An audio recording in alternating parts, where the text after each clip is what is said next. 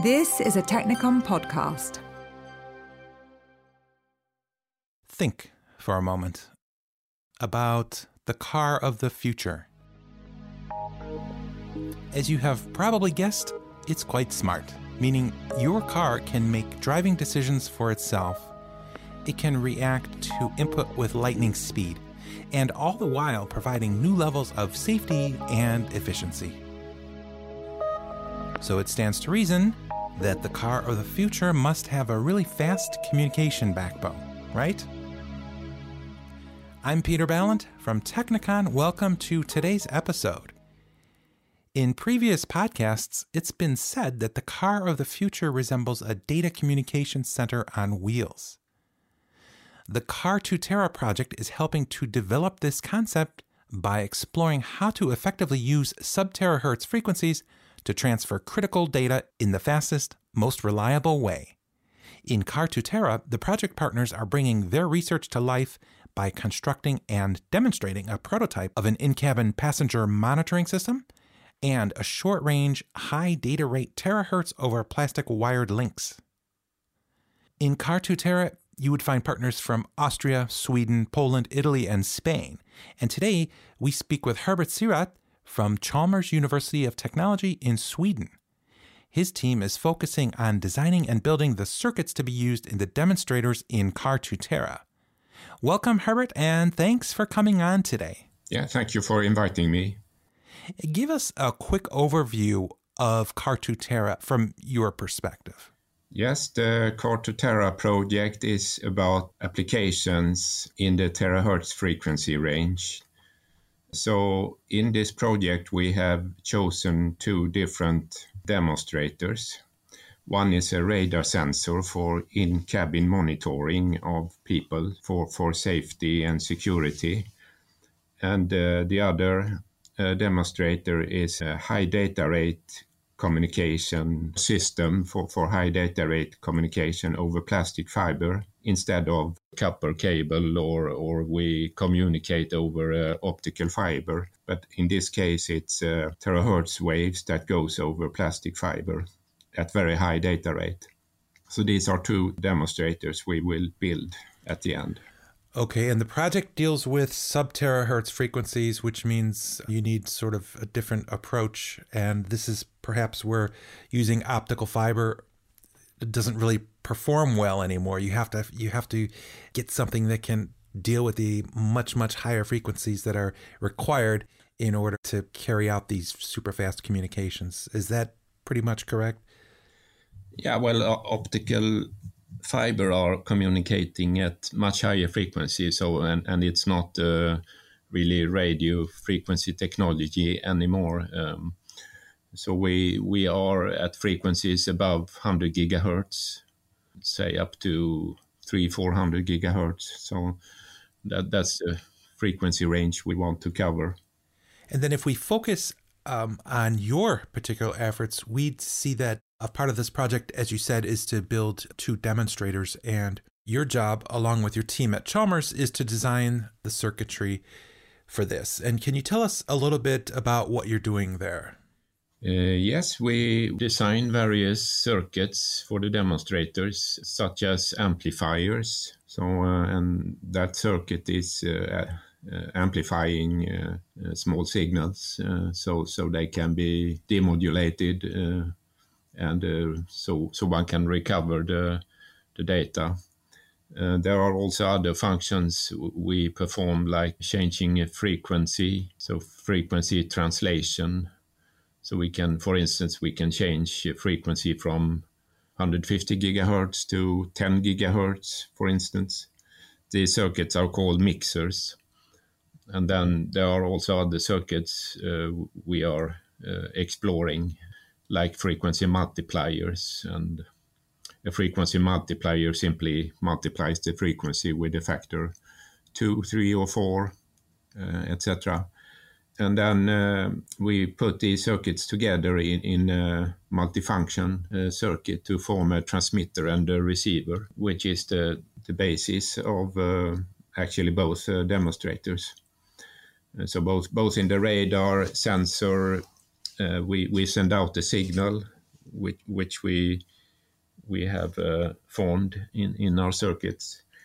And then we get the reflected wave back from an antenna, and then we receive that signal and translate it to a lower frequency where we can demodulate it. It's similar with the high data rate communication over plastic fiber. So circuits can be reused, actually. And for those people that maybe don't understand, for every electronic component that comes to market, there has to be quite a bit of research and design in the area of the circuitry. And the circuitry is basically like a roadmap for the electrons that are traveling to do their job. So what you're doing, a lot of it is sort of at the drawing board, and then to practicality where you build these demonstrators. Exactly. In practical life, we simulate the performance in circuit simulators to see that we get the type of specification we want. And then we make what is called artwork. That this is the circuit layout, which is the data the semiconductor factory need for processing the circuits. And after it's processed at, in this case, it's Infineon who make the processing of the circuits, one of the partners in this project. We also measure the circuits, and in case we are far off from the simulation, we try to understand why.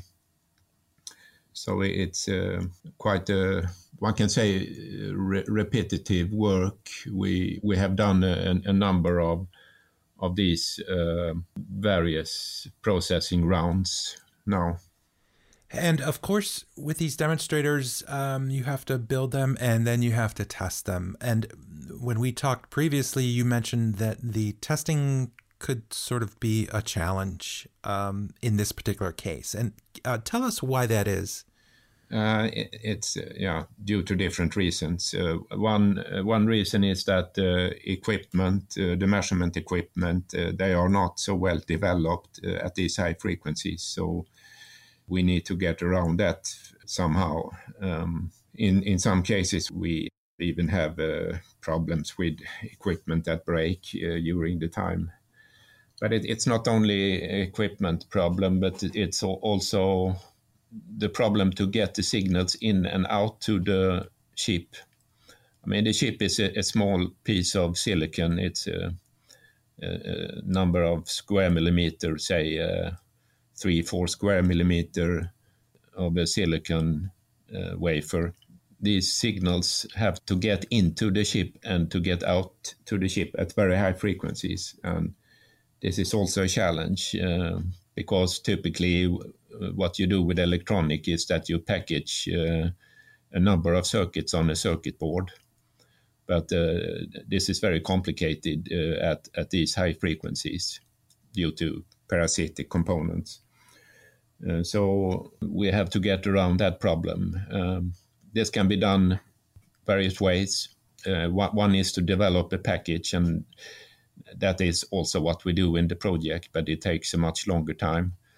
But it's possible also to use what is called coplanar waveguide probes. So it's a probe that you contact the circuit with, and then you can apply the signals and you can take out the signals in the lab bench environment and do the testing you want. So we do both in this project. This probe testing is done to get a fast result on if the circuits are working or not. But then in the demonstrators, we need to have the circuit packaged. So that's one of the activities in the project also, to put the circuit in a package so we can put it on a circuit board. And it sounds like maybe a lot of these challenges that you experience are because you're just working in these super high frequencies that haven't really been rolled out on a large scale. It's still sort of new.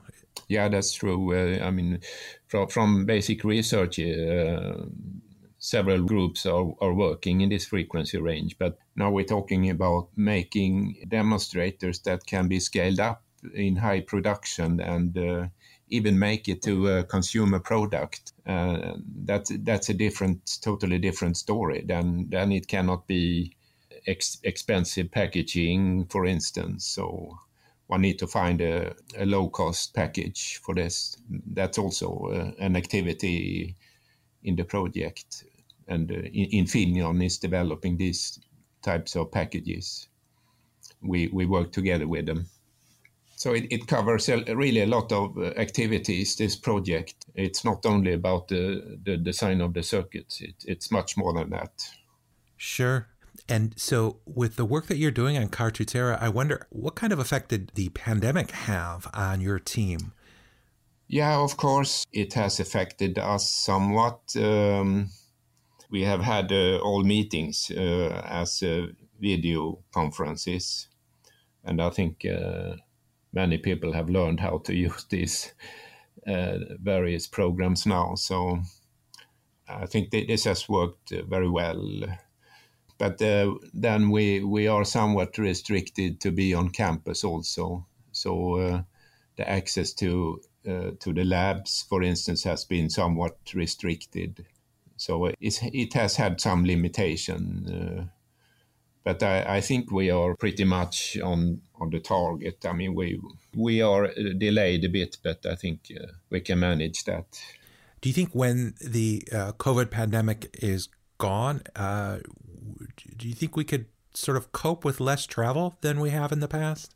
Yes, absolutely. I think many people will save a lot of time because traveling usually takes 2 days. Of course, you would need to have some meetings face to face, but I think a lot of meetings will be over video conference, and the tools are getting better and better. So I think we will see more of this in the future. Yeah, this is a good point and kind of a tragic way to learn how we could be more efficient. But in the end, I'm hearing this from a lot of different individuals that, we're uncovering new ways to work, and this is probably a good thing. Yes. I think another thing is that